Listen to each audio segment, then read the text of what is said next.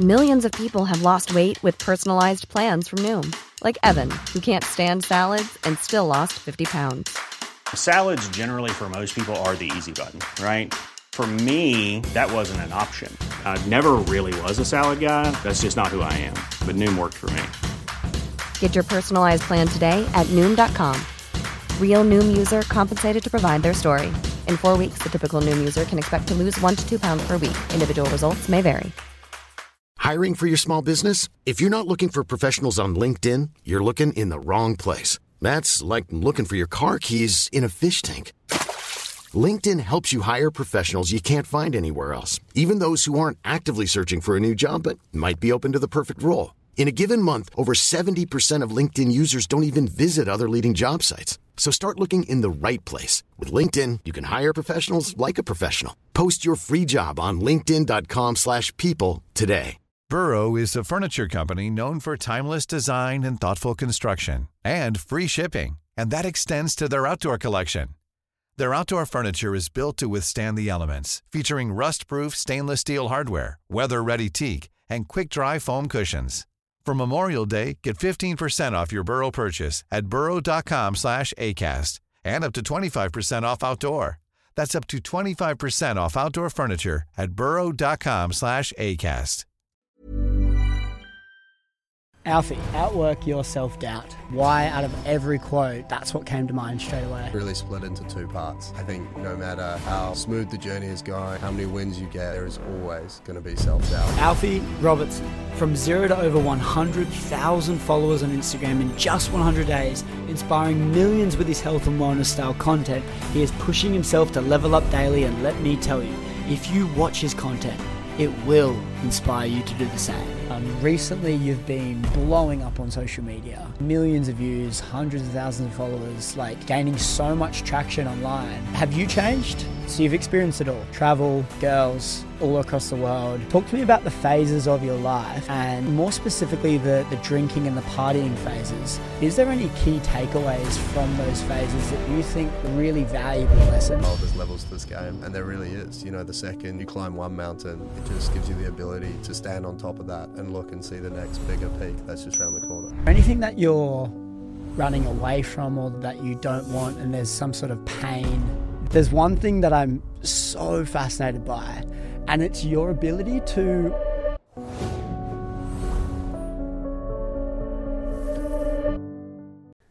Alfie, before the show, I got you to write down a quote for me, and you wrote as follows: outwork your self-doubt. It's really interesting. We've heard this before. Alex Hormozi comes to mind straight away, but I'd love you to elaborate what that means to you and why, out of every quote, that's what came to mind straight away. For sure. I think the quote to me, it's really split into two parts. So there's the outwork, which I think if you're going to build, create, or do anything in your own right, anything that's yours, it's going to take a lot of work.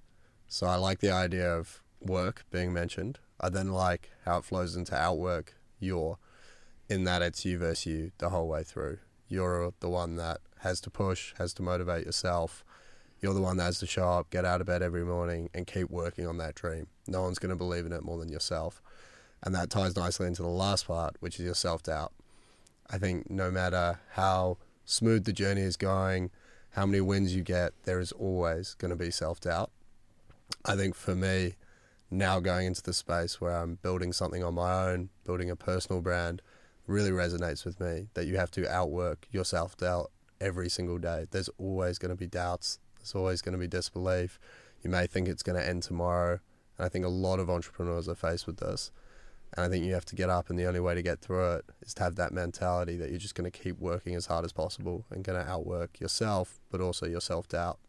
I think I resonate with that so much as well. But the main thing there is obviously like our biggest enemy is ourself, right? Our mind. Like the mind games that are constantly playing and going on inside of us is ridiculous.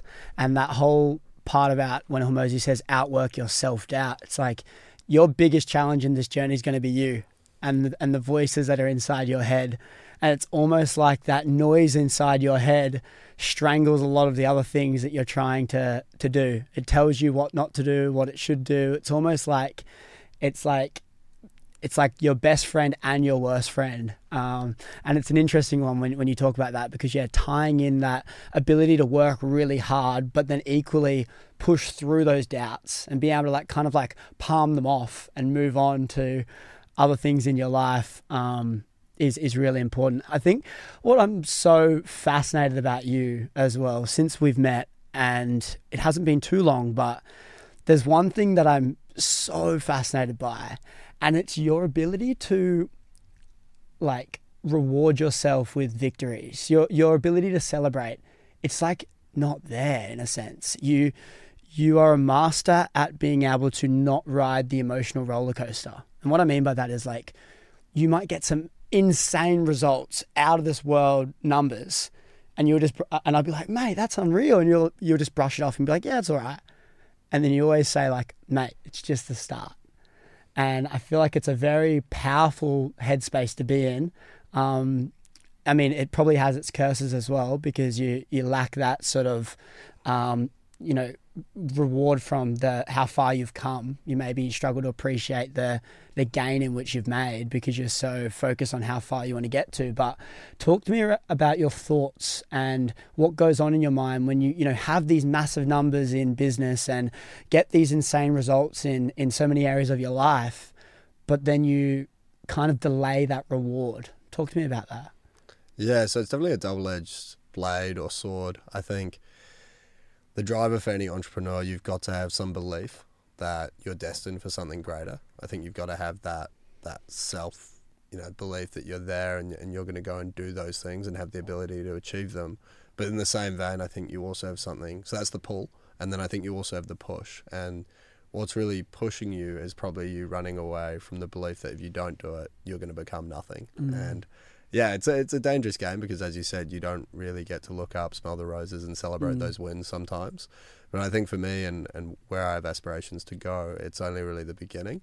So although the numbers may be big compared to yesterday, I know it's all relative to tomorrow, right? They're small. Yeah. So I think it's staying true to that mindset and like always climbing the mountain. There's always another hill. And there's levels, Mosey talks about this very well. There's levels to this game. And there really is. The second you climb one mountain, it just gives you the ability to stand on top of that and look and see the next bigger peak that's just around the corner. Yeah, it's almost like you've got such big goals. And then also when you meet people like mentors and people that have achieved that next level, you look at it and go, oh, I want that. So I'm nowhere near where I want to be yet. But then 12 months ago, you would have dreamed to be where you are now. And so it was so funny because I was in a sales conference. I went to like a sales training. It was over 3 days. It was like a $5,000 event and it was on the Gold Coast. And I went there and I was sitting in the VIP table at the front and I was going through a really tough time just mentally. I was really blowing up on social media and I had all of these followers and audience, but I just felt like really lonely. And I was like, I had these big goals that I wanted to achieve and I just didn't really appreciate how far I'd came. And he got us to do some goal setting on day one. And what he said was, write down all the things that you're proud of that you've done. And I was sitting there and I was struggling. I was struggling so hard to write one thing on my page about what I was proud of and what I'm like happy that I've achieved. And I struggled. And then at the end, he said, hands up if you struggled writing anything down. And I put my hand up and he's like, what do you think it is? And I said, I just think I have such big goals and ambitions and things I want to achieve. And I may have achieved a lot so far, but in my eyes, I'm nowhere near where I want to be. And he drew this diagram on the whiteboard in front of the few hundred people that were there. And he had this drawing where he had like the gain and then you were here and then he had the gap above. And he's like, the gain's how far you've come. The gap's how far you are to where you need to be and where you want to be. And he's like, sometimes you have these hurdles along the road that really test you, but a massive way to help slingshot you forward is by appreciating the gain and how far you've come to give you that confidence that you're capable of achieving the gap. Do you ever reflect on how far you've come and use, not as a tool for procrastination, but use that to slingshot you forward at all? No, I think I've always had like quite a high belief in my ability, and that's why I don't really procrastinate for tasks. Procrastination's really the belief that, you know, a task is too tiresome, or the effort is too great and the perceived reward is so far away or so delayed that you end up delaying the task because it just feels too much. Whereas I find I don't really procrastinate because I've got a belief that I can do the task. So I think it really starts there, and that comes from like my approach to anything. If it's a big daunting task or it feels like that, just chunk it down into something that's more achievable. So working backwards from what's the end goal, when do I need to achieve it by, what's the smallest step that I can take today. And I think the power of small wins and that snowball effect once you start sort of helps you move towards that goal. So no, I guess I haven't looked back. Seems to be working. Yeah, for now, I think there obviously will be stages and hurdles that I'll come across that are greater and do feel daunting, and it feels too much. And I think those are the times to reflect and look back. But yeah, personally, I like living in the future. I don't like living in the past too much. 100%. I think there's a lot of power in that, and certainly not living in the past, right? Like living in the past is like, it's like carrying a heavy backpack, and you need to just take it off, so you can be let sort of free, I guess. And yeah, certainly not that. But what I do find sometimes is, when you're getting little hurdles in the road, potentially, you can start to question the journey you're on. For me personally, anyway. And what I find power in is when I can look back and go, hey, like, no, this journey, I didn't actually know this was what was going to happen, but it fucking worked out. So I'm in a little bit of a fork in the road now. Let's just go with what seems right, go all in on that, and then not look at the alternatives. And I found that there was power in that, in terms of just my confidence. Talk to me, if we go back a little bit into your upbringing. Like, you were born in the UK, moved to a small island in New Zealand. Like, is there any memories from the ages of 0 to 10 that you have, like, at all? Talk to me about, like, if we go back to then and what that looked like for you. Yeah, I mean, fortunate childhood. Moved from central London when I was about 4, turning 5. We actually took a camper van across the States, so I was homeschooled for a little while, and then arrived in New Zealand, small little island, so central London to central Waiheke, we call it, just off the coast of Auckland, about 35 minutes ferry ride. Big change for sure, but it was that decision from mum and dad who wanted, you know, a safer upbringing for my brother and I. They wanted to be in a good environment, and we were really fortunate to have that. The island's origins is actually quite hippie in origination, so about 20, 30 years ago, used to all sort of be hippies because you could collect the dole there, because essentially you could live there, be searching for work, but, you know, there wasn't many job opportunities, so the government would pay out a lot of people on the benefit. Sort of breeded this hippie culture that over time has become more affluent, as, you know, like any major city, as it expands, congestion increases and there's a larger commute into the city. But because Waiheke is located on an island, it's always going to be a 35-minute ferry into the city. So over time, the area became more affluent. And it's just been interesting seeing that transition. But I think really 0 to 10 for me was spent barefoot, running around, making bar carts. I didn't even know the days of the week in order by the time I was like 14. And the big transition was really going into the city and going to boarding school. Did a couple years where I was catching the ferry every day into sort of the big mainland at the time, it felt like, which was into Auckland. And then for my last couple of years boarded as I was playing rugby more. But I think really, like, throughout my whole childhood, one of the best things my parents did for me was instill me with that belief and the support that, you know, if I decided I wanted to play rugby or I wanted to play football, it was always, that door was always open, and they gave me the opportunity to do so, but also instilled the confidence in me that I could go and do these things, and sort of gave me the support in the right direction. And I think from that, it's definitely stayed with me in terms of having that self-belief, and whatever I go in with that sort of optimism that it is going to work out. I am going to be able to do it. And I think that comes down all the way, as we were talking before, about procrastination or about tackling daunting tasks. I think just knowing in the back of my head, like, yeah, you know what, like, momentum's with me, I can do it. I've done it. I've done hard things before, I can do hard things again, and I've had the success historically, so I can apply myself to those tasks and see the same results. Yeah, I love that. And talk to me a bit more about, like, obviously there's two main things that will push us, pain and pleasure. some people are running away from pain and some people are chasing pleasures. A lot of the time, a mixture of the both. Is there anything that you're running away from or that you don't want, and there's some sort of pain that you're running away from, or is the main driver pleasure? I'm really intrigued on this because I don't know too much about different challenges and stuff that you've gone through, but I'd love to know if there's any pain that's pushing you. Yeah, I think it's always the yin and yang, like the push and pull of life. For me, I think the pain is probably not necessarily a pain, but maybe more of like that insecurity. I feel like I've been given so much opportunity in life, came from a good family, was fortunate to go to a good school, went to university. And my thing is anyone in that position should deliver such a high value back to society. I really think like the onus is on them to be driving the best possible outcome and leaving this world a better place than they found it. I mean, it can come from anyone. And I'm not saying you need those circumstances to leave a good impact on the world, but I'm saying the people who have those circumstances should be the best equipped to do so. So for me, the biggest thing is, my biggest fear would be when it all ends, meeting the person who I could have become. The story of going up to, I'm not particularly religious, but say you are going up to the gates and there is the creator or whoever it is, and they show you a video, or they read out a list of all these accomplishments of all the things that you've done, and you go, hold up, that's not me.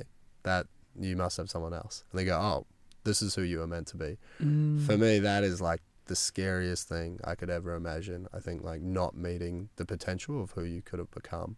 So that's probably what I'm running away from. What I'm running towards, I think pleasure, but I think we all seek pleasure, but I think we can find it in different ways. I think understanding the delayed gratification of pleasure early on in your life is extremely, extremely valuable. I think people in school, particularly early on, you can find that in the gym. The gym's a great way. Fitness is the perfect example of this. It is short-term pain for long-term pleasure and benefit. May that be pleasure from looking a certain way, feeling a certain way, performance.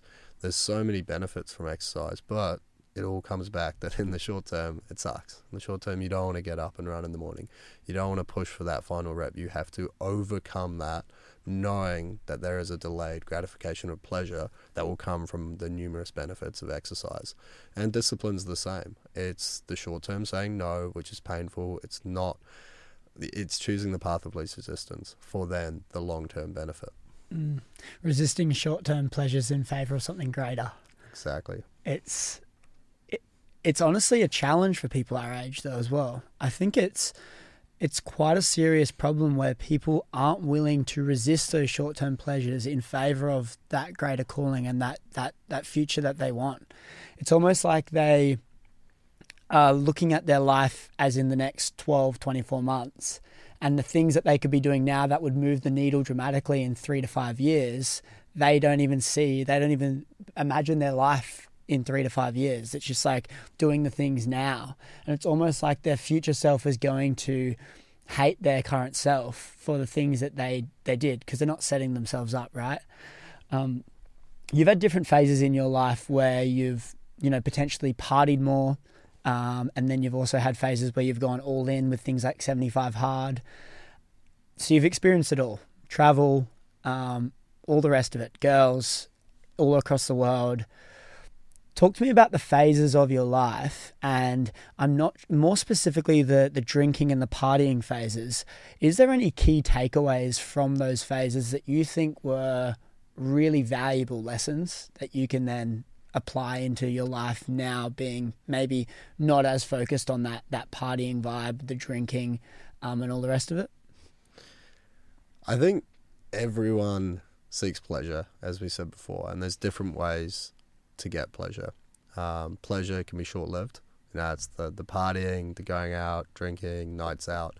And then pleasure can be more longer term. It can be that delayed gratification of pleasure that comes from climbing the mountain, comes from consistent waking schedule and smashing PBs in the gym, all of those things. So I think what I took from the partying is you understand where pleasure can come from and the different pleasure sources in this world. And I think there's a time and place for everything. I think partying can be incredibly fun. Drinking, that whole scene can be incredibly fun. And I'm not someone to say that it isn't. I think there's just a time and place. And I think when I started transitioning out of more of that corporate style job into a climate tech startup, where I definitely needed to use my brain a lot more and needed to be a lot more switched on in the week, it just wasn't worth the trade-off of getting ridden off every weekend and then half of my week being super unproductive. I needed that productivity to fuel my growth. So I had to make a decision. Is it worth not going out and saying no for the delayed gratification of performing better in my job, performing better throughout the week, and also performing better in life generally, performance in the gym, all of those things. So I think once you make that decision, it's then the discipline of saying no and leaving that scene. But yeah, I think back to the point, like pleasure coming from drinking, going out, partying, they're all great and there's a time and place for it. But I think when you're in that really building phase of your life, which I think the early 20s, if you can do it right, you can set yourself up to retire, by 30 very easily. And I think if you're in that phase of your life, then you do need to make that decision. But the reality is, we live in a society that is essentially revolved around drinking. Particularly if you go into the corporate structure, you go through your job, university, very drinking heavy, then go into a job, it's Friday night beers, it's come and network, always beers, it's the company's put a bar tab on. Yeah. It's part of the culture, 100%. And if you don't go, you actually miss out on the networking effects. So I think what's interesting there is because it's so ingrained in our society, it's very hard to dissociate unless you're running your own business or you're going down that more entrepreneurial route where, again, it's you in your own corner. It's you backing yourself. You're not as connected with the rest of society because you're trying to build and create something new. So you do have more autonomy on your decisions. Whereas I think it is incredibly hard for someone in a corporate structure, say you're at a Big Four or, any of those types of businesses, to separate yourself from that drinking, which is so ingrained, and still see the amount of success and networking you would have if you were going out to the bar and networking. It's funny though, I feel like the main reason it's easier for someone in the entrepreneurial journey and trying to run their own business is that they're their own motivation.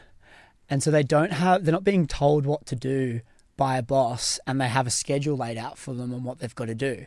So if they have a big night out, they're wrecked for 2 days at least, in terms of at least suboptimal. They might be 40% of their capacity. And they're the one that has to get themselves out of bed. They're the one that has to turn on the laptop. They're the one that has to send the emails, do the work. No one else is motivating them.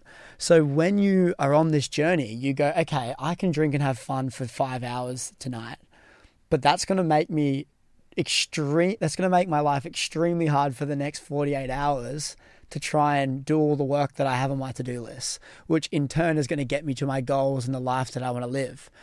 Because if I was half-assing this entrepreneurial journey and I'm not getting the most out of it, it'd probably be better off me just going to get a job.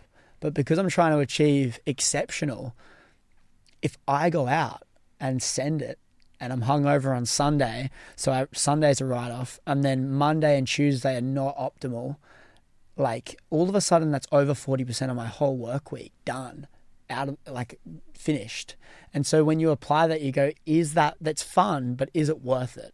Maybe not. And so it's almost like that equation, that balancing of weighing up the good and the bad. It's just far outweighs. It's funny. It's like the cycle of a Saturday night is a concept I created.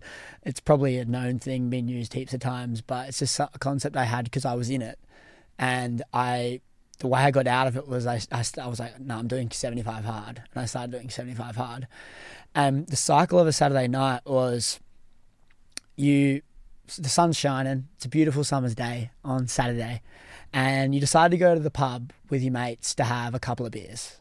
And then those couple of beers turn into a few too many beers. You end up getting home, you're wrecked. You probably eat something shit. You wake up on Sunday morning, you are just wrecked. Sunday's a write-off. Monday, you're getting back into it, but you're a bit slow. You're kind of dreading it. And then Tuesday, you're still slowly recovering. You're a bit better than you were on Monday, but you're still not all there. And then Wednesday comes, you're starting to feel pretty good. But then all you're thinking about on Wednesday is what the boys are doing on Friday.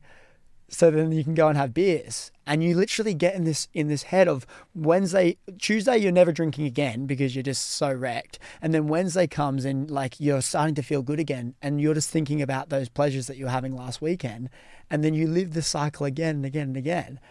And what I noticed was the 9 months leading up to me doing 75 hard I was in that cycle. And then I did 75 hard for 2.5 months. And I got more done in those 2.5 months than I did the whole 9 months before 75 hard. And so when I look at that, I go, if I go all in, I know my productivity compounds. And it's like after 2 weeks of not drinking, I feel unstoppable. I feel sharp. And then I just keep going. And those 2.5 months, this is when I started posting content. It's when I was doing all this stuff. And I go, holy shit, like if my goals are all the way up here and I'm chasing them, if I go out, not only am I riding off a few days and feeling like shit, but I'm taking a step backwards, not forward. Because now I'm 1 day older, but not one step closer to the goals that I have.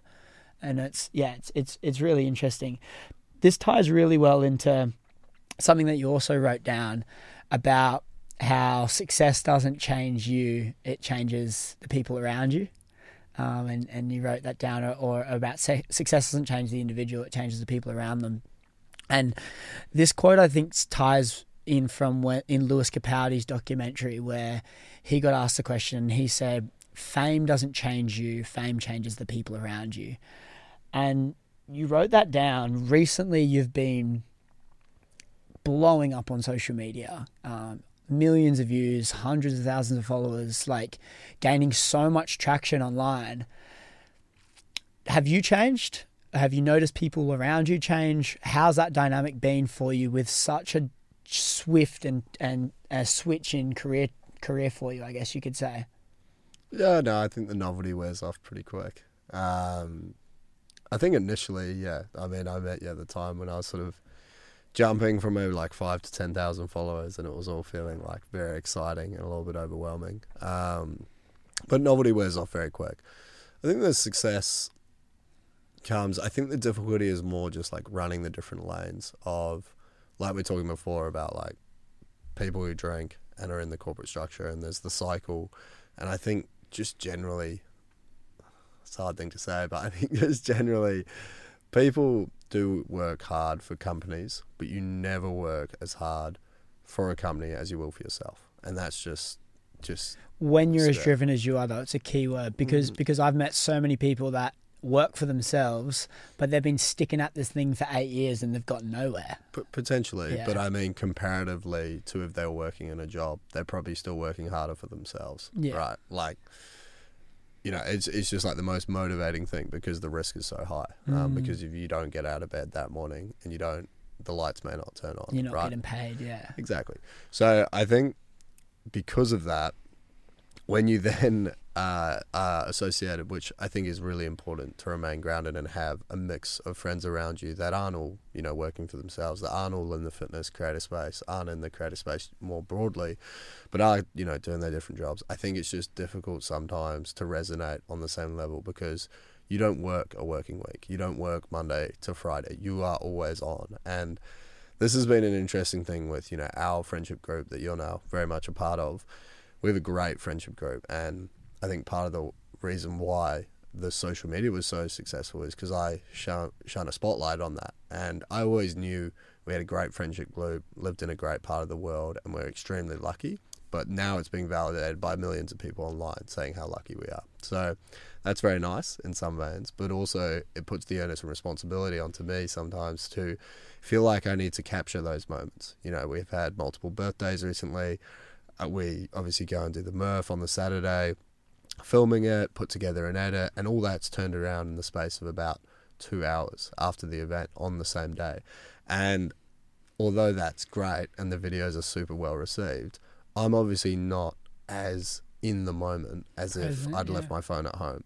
So I think striking that balance is really important. And when you're successful in social media, particularly if your job is content creation, you're always trying to capture the moment. I think David Dobrik spoke on this very well where, you know, when he's making YouTube videos, it was that thing of filming everything, and then they go, oh, wait, okay, we need to retake that. That was really funny, but we didn't capture it from the right angle. And it's like, of course it gets a bit stale and a bit old. Luckily, we're not quite at that point yet, but I still think, particularly as we move to long form, we're looking at launching YouTube and all those things.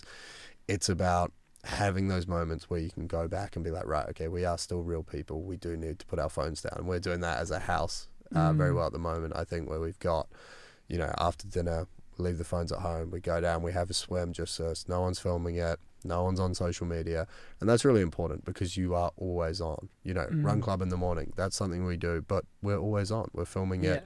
If we saying hello, chatting to everyone. For me, like why I got into fitness so much is the gym used to be like quite meditative for myself. I used to go, I would switch off, I would get a sweat on and hit a really hard session, and I would absolutely love it. Now, in the back of my mind, although I still train hard and still love it, I am, this would be good for a video. I need to get an angle of my last set on here.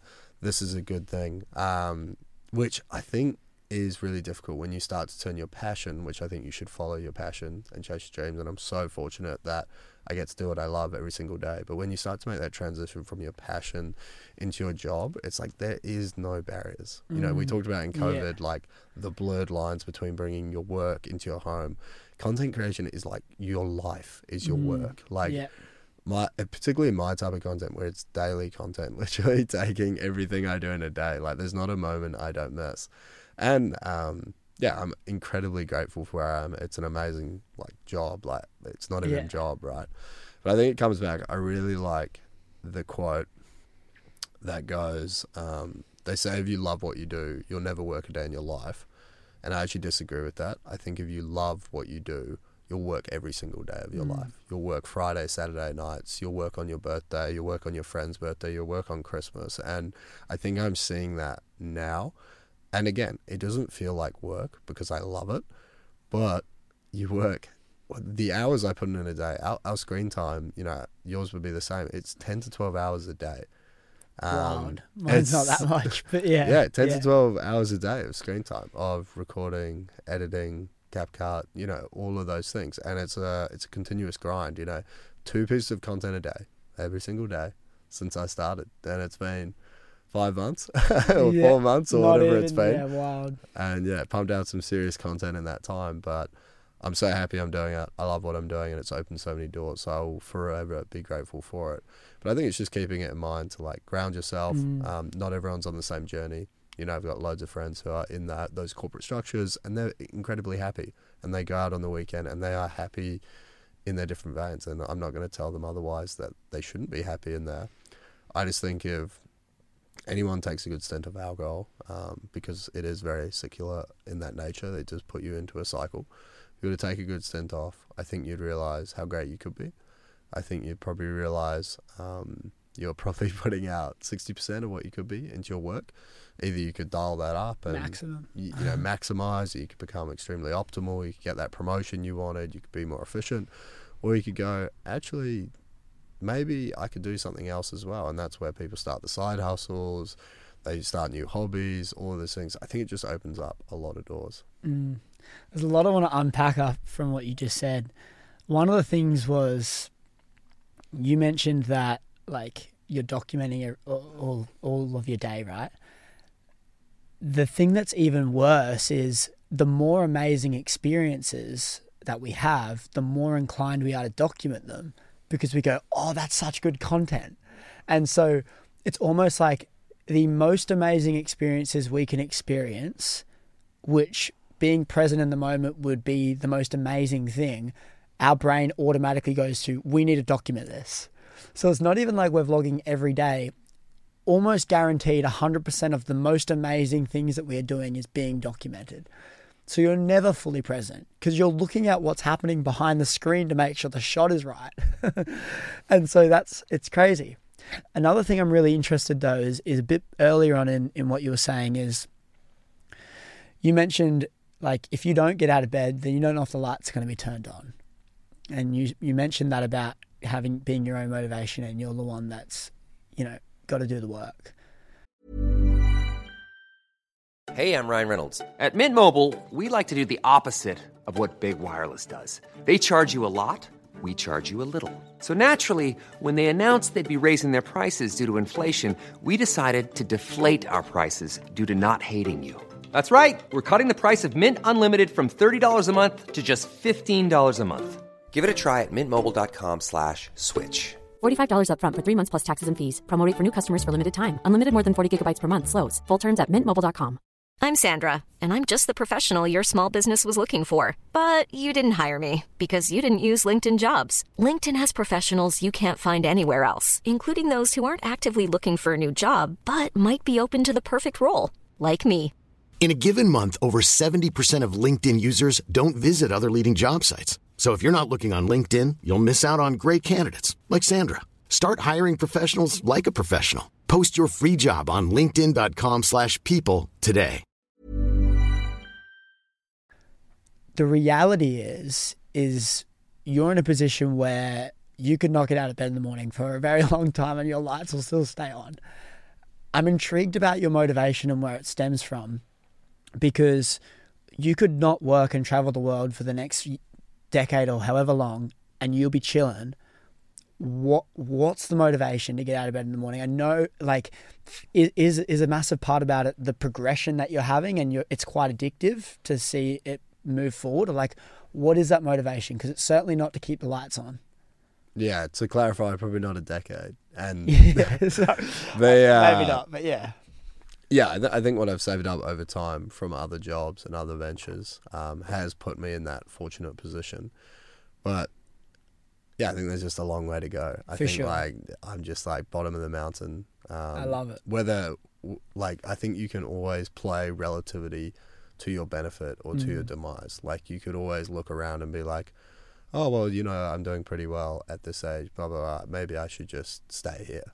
And you could also be like, no, get to work. There's stuff to do. Like you've got a long journey ahead of you. Yeah. And I think I'm just very much in that zone right now. The concept of like going out, celebrating, traveling, you know, just putting my feet up. Yeah. Like I sort of just despise it at the moment. And I think because I've surrounded myself with a circle of people that are incredibly hardworking, incredibly self-motivated, disciplined, and want to go and achieve great things. I think I want to build great brands through my personal audience. You know, we're making the steps to do that now, but it's a long-term play. I think particularly social media, you can be a flash in the pan. You can be hot 1 minute, hot the next. It takes years to build your audience. Reputation could all be ruined in a couple seconds. So for me, it's how do I translate what I've built into something longer term? How do we create as much impact as possible for as many people over the long term? I think if you're not having that vision, if you're just going, I just want cash grab, you know, I just want to do these brand deals, just want to sell these programs, and that's me, I'm just going to be here and then gone. You're not adopting that mentality of how can I build a great business and a great brand into the long term.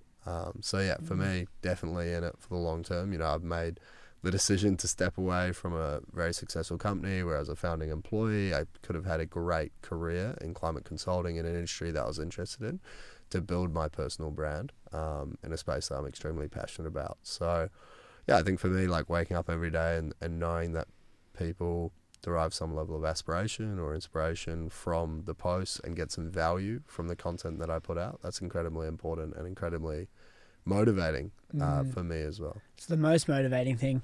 I feel like you've got all these incomes in your life, right? Money is obviously one of them, but you've also got like compliments and different like different affirmations, things that people tell you. For us, like getting all those messages, the people saying that we've helped them so much in real life, like that's a huge income for us, and it's a big motivator to keep going for sure. I resonate a lot with it as well because for me it's like, as soon as the lights come on, it's not like I'm just going to switch off. It's almost like this thought in my mind of you are an able human being. You have the ability to create some level of significance in this world. If you were lying on your deathbed and you were looking back at your life and you did not give it a crack, like how would that make you feel? It's quite a ridiculous concept, right? Put yourself in your 90-year-old shoes or bed and like think about the life that you've just lived.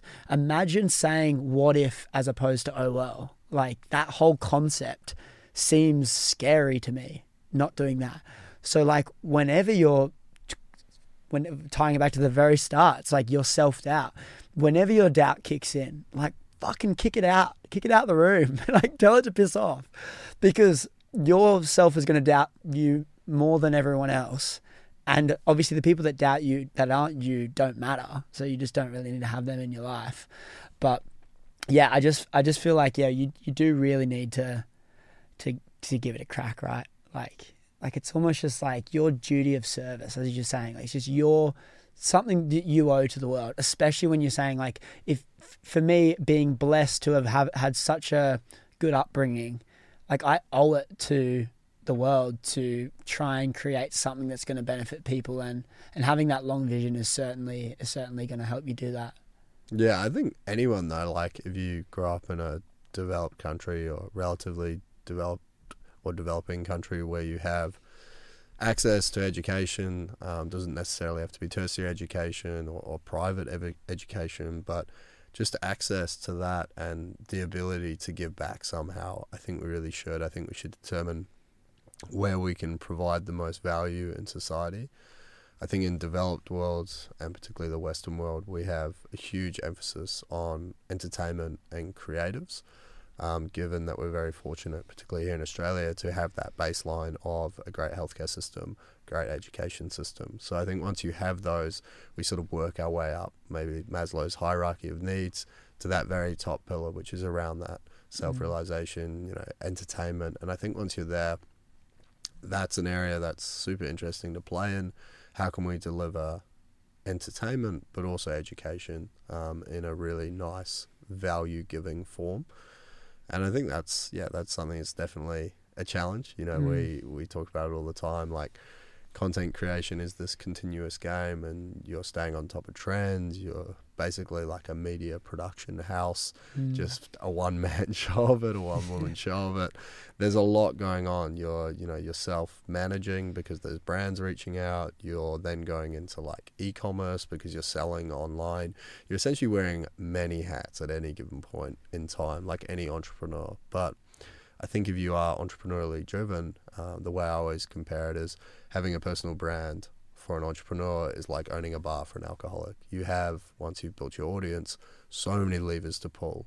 And if you were to segment up, really any service or goods business into that manufacturing of the product or manufacturing of the service, gaining the expertise, then it's really your marketing and your distribution or sales channel. And having an audience gives you your last two. So your marketing and distribution. And then the decision's really, what do you want to manufacture? What product or service do you want to deliver to that audience? And I think if there's a fair exchange, if you're providing value to your audience, and for exchange of that, they're either watching your content, which gives you, the opportunity to monetize various ways, or they're departing with dollars to pay for your product or service. Then there's a really nice ecosystem there that you've created for yourself. And you can have impact at a global scale because we're connected now. Like due to globalization and just the natural form of social media, some of our biggest audiences are in the US. They're in the UK. For me, Brazil, India, as well as Australia are all audiences. So it's pretty amazing. And I'm actually really looking forward to going to Peru in a week where, I know there is an audience in Peru, and I've got some in Brazil and other parts of South America. So I think it's going to be interesting there. If anyone comes over and says hi, that'll be amazing. And I hope they do, because that's really special to feel like you're having that impact overseas. But also people are normally incredibly generous and proud of their home. So I know I am, and I love sharing my home with other people, being New Zealand. So I hope it's the same over there if I get to meet anyone. That's amazing. Yeah. When you're talking about obviously value exchange and building businesses, it ties in really well to something that you wrote on your whiteboard. You wrote on your whiteboard, we are not influencers. We are in the business of building brands. That's an interesting perspective switch, right? Because, typically when you're blowing up and you're gaining followers online and you're having all these brands come to you, it's almost like, wow, there's so much opportunity here. We could kill it with these brand deals. And then you're basically gone and flipped on its head. And I resonated with it so much, given my entrepreneurial background and businesses that I've run, as you go like, no, we're in the business of building brands. Like, you can JV or joint venture with us, or you can fuck off, because we're not going to be just your face and your marketing tool and you can leverage all of our trust just for a little bit of a monthly retainer. No, give us a piece of the pie. Talk to me a bit more about that. I think social media, we're in an incredibly interesting time. It's a little bit like the Wild West, because if you think of an adoption cycle of social media, at the very early stages, we had those early adopters, and they're typically, like any new technology wave, they're challenger brands that adopt the technology early and leverage that to challenge big, slow players, right? So your big, slow players are like your S&P 500 companies, they're like your governments and all that. Probably on the adoption cycle now, we're at that laggards. Laggards are like, you know, like government institutions. And I think we really saw that coming out of COVID, where large state tourism boards or national tourism boards leverage the power of social media and influencers to advertise the country's tourism to try and bring it back up. So they got influencers, you know, maybe traveling there, creating content for them and posting on social media. I think what's happened though is, although we've got to like mainstream social media use, like the adoption rates are crazy, I think what we're seeing is the way brands engage with creators in the space is just so varied. I mean, there's plenty of great brands out there doing great things, but a lot of them really try to strong arm creators. We're the big brand. We've been established for a long time. You want to work with us because, you know, having X brand on your t-shirt or drinking X supplement is going to make you look better. And they sort of put you in a very delicate position where you just become this bludgeoning sales tool for them. And they don't really, I think, appreciate the effort and time it takes into the content creation side. You know, they would never talk to a marketing agency the same way, or a catalog or an established magazine. And I think that's the way brands need to think about creators. You know, we are building a catalog, and if you want a page on the catalog, you have to pay for it, and you have to pay a reasonable price, because you're leveraging my credibility to my audience by putting that on there. So there's just been a few instances where I think brands that are, you know, larger players come in and they go, how about you work on a 3-month affiliate-based trial with us?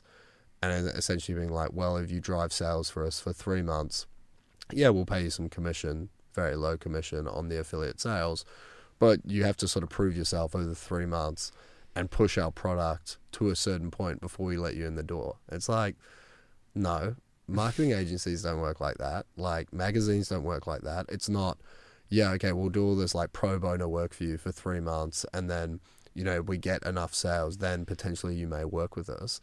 It's like, no, you see the profile, you see what I've built, you've seen the audience. If you want to work with me, then let's talk about that and build that together. To the point around brand deals versus long-term ventures and joint ventures, I think in any line you can play in from a creator's perspective, you need to get out of the mindset of cash grabbing for short-term brand deals. Brand deals are great. You know, they may pay you for 12 months. Fantastic. But at the end of that 12 months, where does that leave you? You've built and leveraged your audience to then buy their product. They're now in their data system. They're building their brand equity.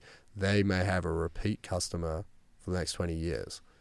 Or that may contribute to a valuation that allows them to exit for however many millions of dollars. Where are you in this situation? Holding on to the cash that they only gave you for 1 year. That's fine in lanes that you don't particularly want to play in, and you're not going to go to the extent of, you know, setting our company and really driving it. And there's plenty of categories where that still exists for myself. But the ones where I do really believe I can play and leverage my audience's my credibility with my audience to move significant product and deliver a lot of value, those lanes, I don't want to be an influencer. I will not be an influencer in those. I am in the game of building great businesses, and I'll build that alongside companies that I want to work with. But it will be a joint venture. There will be equity going both ways, and we're in it together. It's a partnership rather than just, here's the product, go and sell it. Yeah, it's almost like when you're in that joint venture environment as well, it's like you're not paying me for a photo shoot. Like I want to go do the photo shoot because it's my business as well. It's like having that ability to be able to treat it like your own. I think what's so fascinating is brands will go, oh, like you're just filming one video for us. Like why would we pay you all this money? And it's like, well, no, I posted 500 videos without earning a penny. And I built up all this trust, all this following. So now when I film one video, you're going to pay me a premium for it. And it's almost like people disregard all of the stuff that's below the water, the part of the iceberg that's below the water no one sees. And they go, influencers get paid so much. It's like, what about all the hours that I put in without getting a penny back to now I can earn this rate? It's almost like we're putting in the groundwork and we're learning all these skills and refining our craft and making it better and better, more relatable, more shareable, making the content better and building trust along the way to build this audience that people start to really know and love us. It's like that comes with a cost. Like we're putting your brand on our shirt that all these people trust. Like you better pay us fairly. And it's almost like they come in here and they send these ridiculous contracts that like say they own all the content for the next 40 years or whatever it is, ridiculous. And you just go like, no. And so being able to have that ability to step back and go, I'm in this for the long game. I'm not going to tarnish my brand and work with some big company that's trying to rip me off and use my credibility and my trust. I'm going to sit back and make sure that we're making the right decisions here. Yeah, it's a bit like the artist who, the painting takes her or him an hour to do, but she sells it for 10 million. And people go, well, that's ridiculous because it only took her an hour or him an hour. But the reality is all of those unseen below the iceberg hours that went into the craft or building up the reputation so that she can sell her art for 10 million or his art for 10 million. And I think it's an important concept. And I also don't want to necessarily say that everyone is like that in the space. There are some brands doing some great things and treat creators very fairly.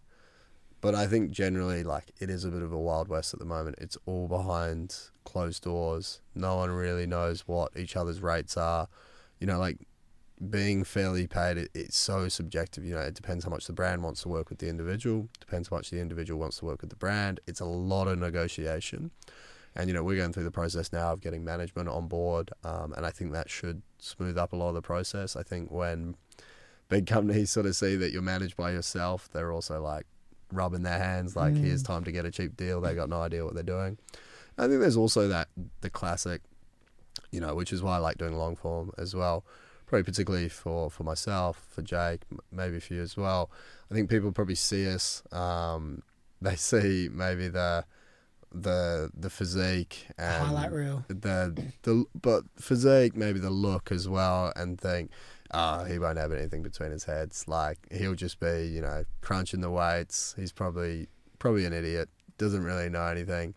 And, it's refreshing jumping on with some of these brands and sort of talking about, okay, well, like, what's going to make you look good to the brand if it's an agency, or how do we work in the best way? What are you guys trying to get out of this relationship, and sort of getting down to more of a business conversation. And, fairly so. Probably a lot of brands aren't maybe used to that from necessarily like fitness creators or influencers in the space.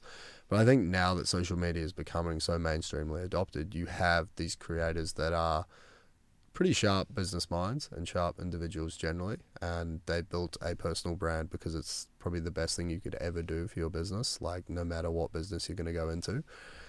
So they're having more sort of mature business conversations. And I think as that continues to grow, I think there'll be a growing respect for creators in the space. I think where it all started, when it was just people who looked a certain way and they blew up off a couple of videos, and I think there maybe is like a bit of a lack of respect in that world for creators, and it is seen as like, oh, what a pushover job.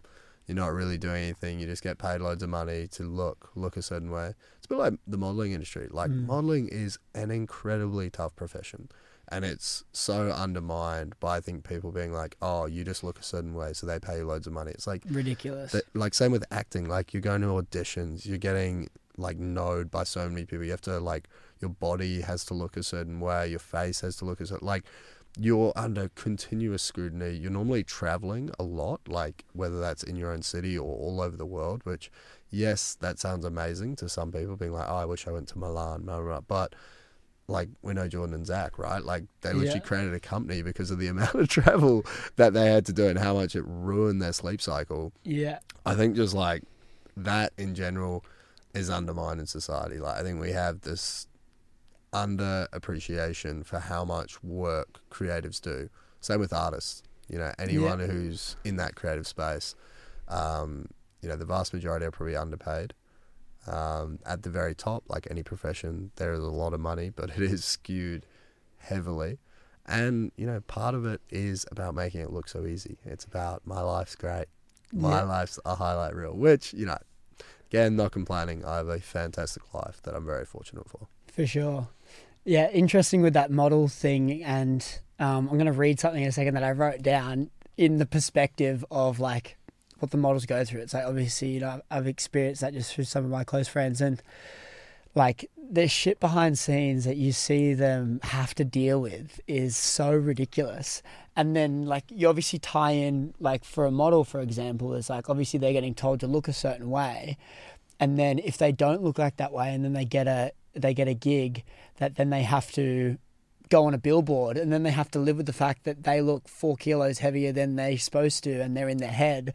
Like all of that plays on behind the scenes is absolutely ridiculous to deal with. And anyway, I wrote something down, which is actually really interesting. It's almost the way I was writing it is like, imagine having to go through this to put someone that's not in that industry into perspective. And then it's almost like the way to get out of it is by a tough conversation. But I said, imagine being told by someone to be someone that you aren't. Imagine trying your very best to be you just for someone to tell you to be different.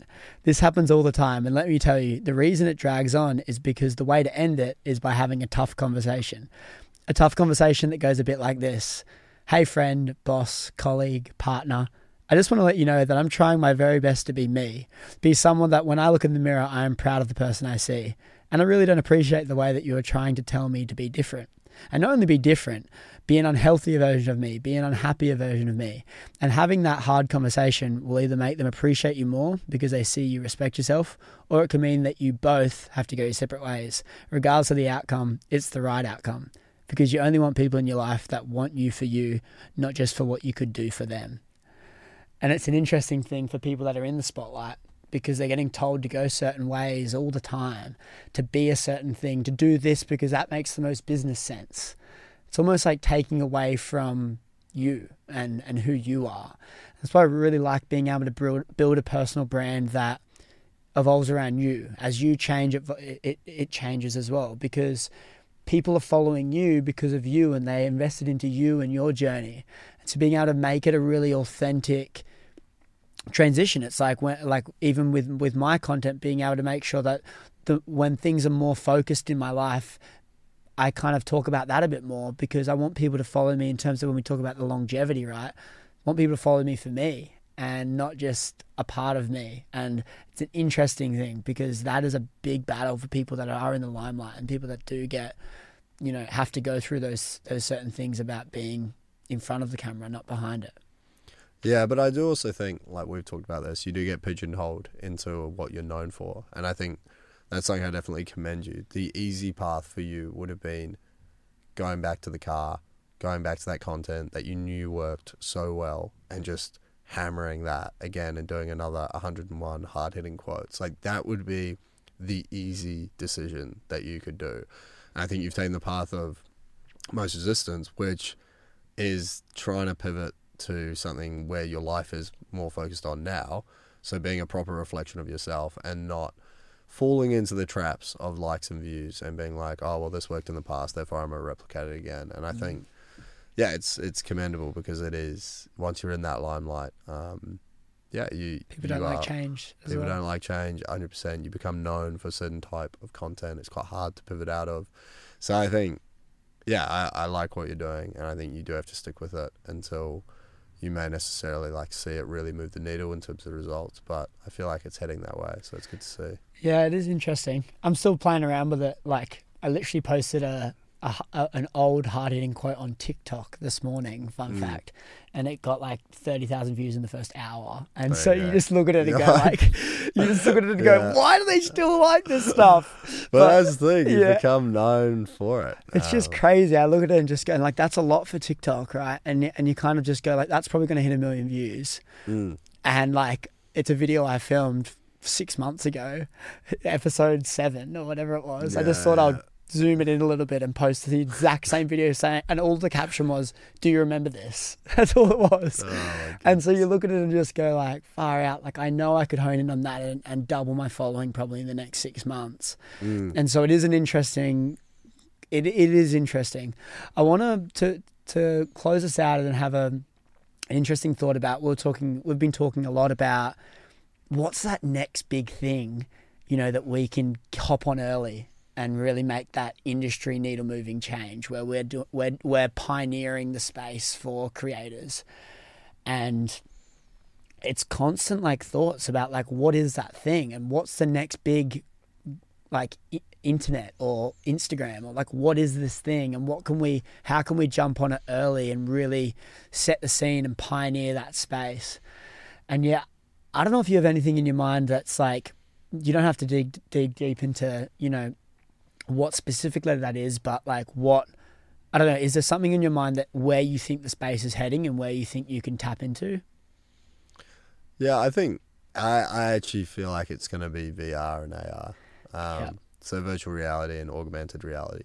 I think before I dive into that, let's take a step back. I think that anyone who's looking for that next big thing, you know, maybe we thought it was going to be blockchain, crypto, NFT world, you know, Web3, maybe prior, you know, dot-com boom, all those. I think you just have to position yourself in a way that you can adapt to whatever it's going to be. And I think having a personal brand is like almost the best way to do that. I think jumping on like whatever the new platform is, like think about the early TikTok creators, they just like blew up, like the Elevator Boys and people like that, who just saw it, not necessarily saw it coming, but were just early adopters. They just tried it. And I think that's gave it a crack. Yeah, I think that's all you can do. It's like, just test and learn. But not disregarding the current platforms, because you can still go through some life-changing things with them. So it's not like 100%. Hanging on to this next thing, right? Yeah. It's almost like when that comes, I'll do this thing, where it's like, no, start with whatever you have now, but be ready to move.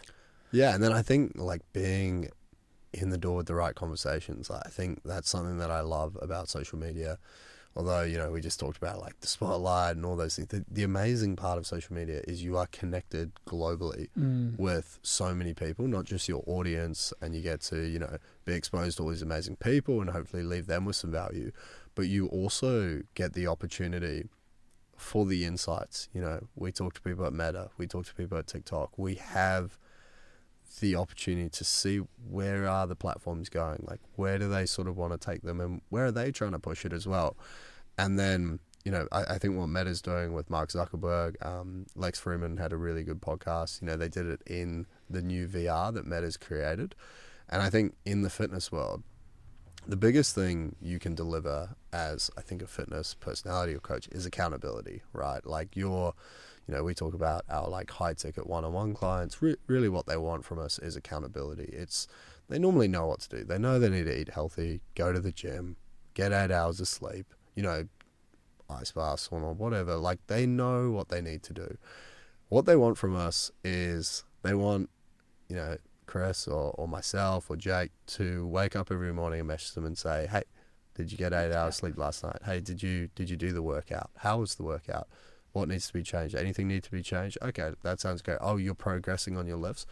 So the really important thing for them is that someone cares and someone stays accountable. So when I think of virtual reality, if you're a creator who's built a personal brand and Meta knocks on your door and goes, hey, we're releasing VR tomorrow. It's virtual reality. You could put your programs that someone could put on a VR headset, and instead of you WhatsApping them or giving them a call, you could be there standing in the gym over them saying, that's rep 8, you said you're going to do 10 on the program, you've got 2 more reps in the bag, let's get it up. What is going to hold them more accountable? Like that is going to be the next level.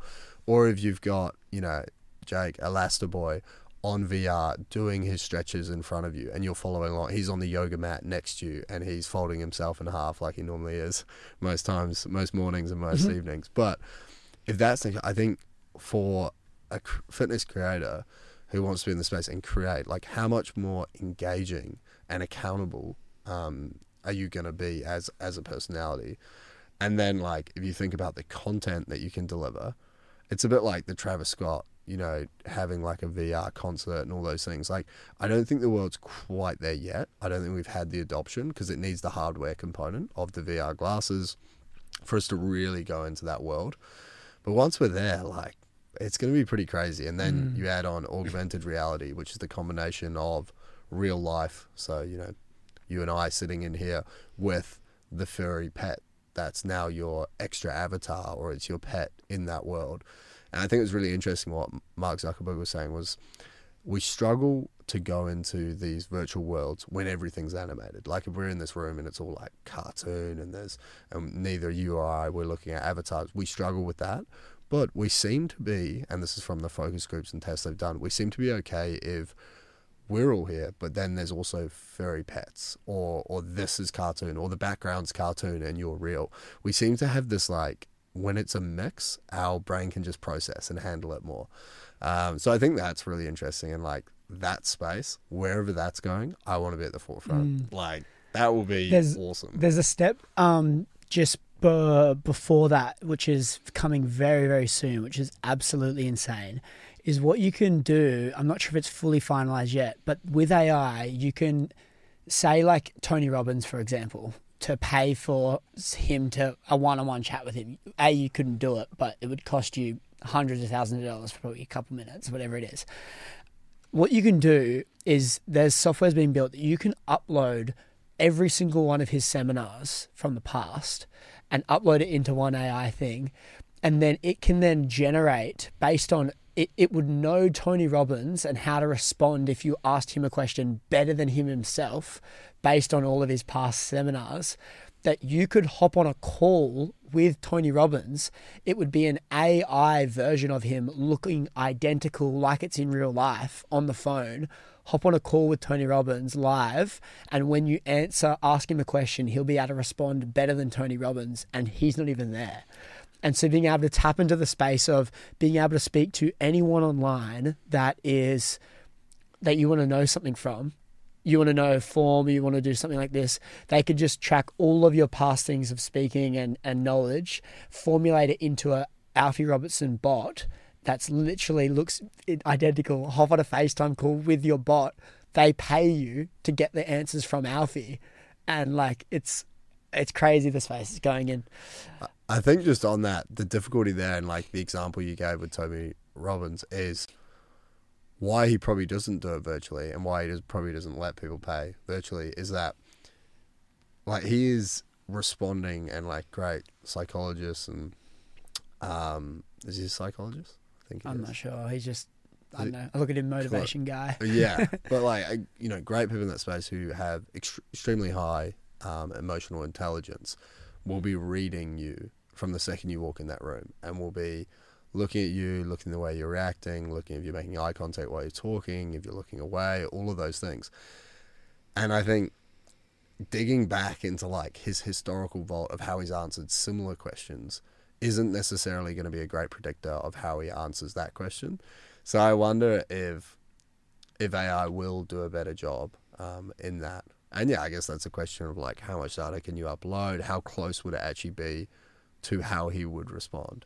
But I do think in terms of, like, more objective answers, you know, things like how many sets should I do on this, or what exercise would you recommend for this, then that's fantastic. You know, that, yeah, it delivers a lot of scale. It's pretty scary where it's heading, but I think does allow you to really scale, but also becomes quite impersonal, and, like, moves away from the personal aspect of jumping on a call. People know it's AI, right? So yeah, and it's whether people will derive the same level of accountability. And I think that's a big question just for society in terms of, like, do we Yeah, like we still, I feel like, need to have that human interaction at some level. Like I think we'll always need to go and see a GP, whether they're assisted by AI and all that new technology, which they are today for various other technology adoptions that have happened in the medical space. We still want to see a general practitioner and be told, and we want them to read the results to us, and there is that human interaction that's required.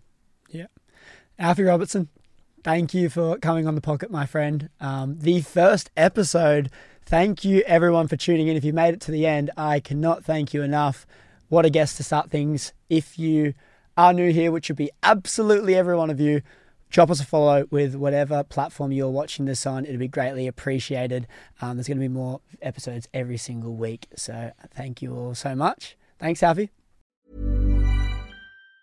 Hi, I'm Daniel, founder of Pretty Litter. Did you know cats tend to hide symptoms of sickness and pain? I learned this the hard way after losing my cat, Gingy. So I created Pretty Litter, a health monitoring litter that helps detect early signs of illness by changing colors, saving you money and potentially your cat's life. Pretty Litter is veterinarian developed, and it's the easiest way to keep tabs on your fur baby's health right at home. Go to prettylitter.com and use code ACAST for 20% off your first order and a free cat toy. Terms and conditions apply. See site for details. Mom deserves the best, and there's no better place to shop for Mother's Day than Whole Foods Market. They're your destination for unbeatable savings, from premium gifts to show-stopping flowers and irresistible desserts. Start by saving 33% with Prime on all body care and candles. Then get a 15-stem bunch of tulips for just $9.99 each with Prime. Round out Mom's menu with festive rosé, irresistible berry chantilly cake, and more special treats. Come celebrate Mother's Day at Whole Foods Market. Hey, it's Paige DeSorbo from Giggly Squad. High quality fashion without the price tag. Say hello to Quince. I'm snagging high-end essentials like cozy cashmere sweaters, sleek leather jackets, fine jewelry, and so much more. With Quince being 50 to 80% less than similar brands. And they partner with factories that prioritize safe, ethical, and responsible manufacturing. I love that. Luxury quality within reach. Go to quince.com/style to get free shipping and 365-day returns on your next order. Quince.com/style.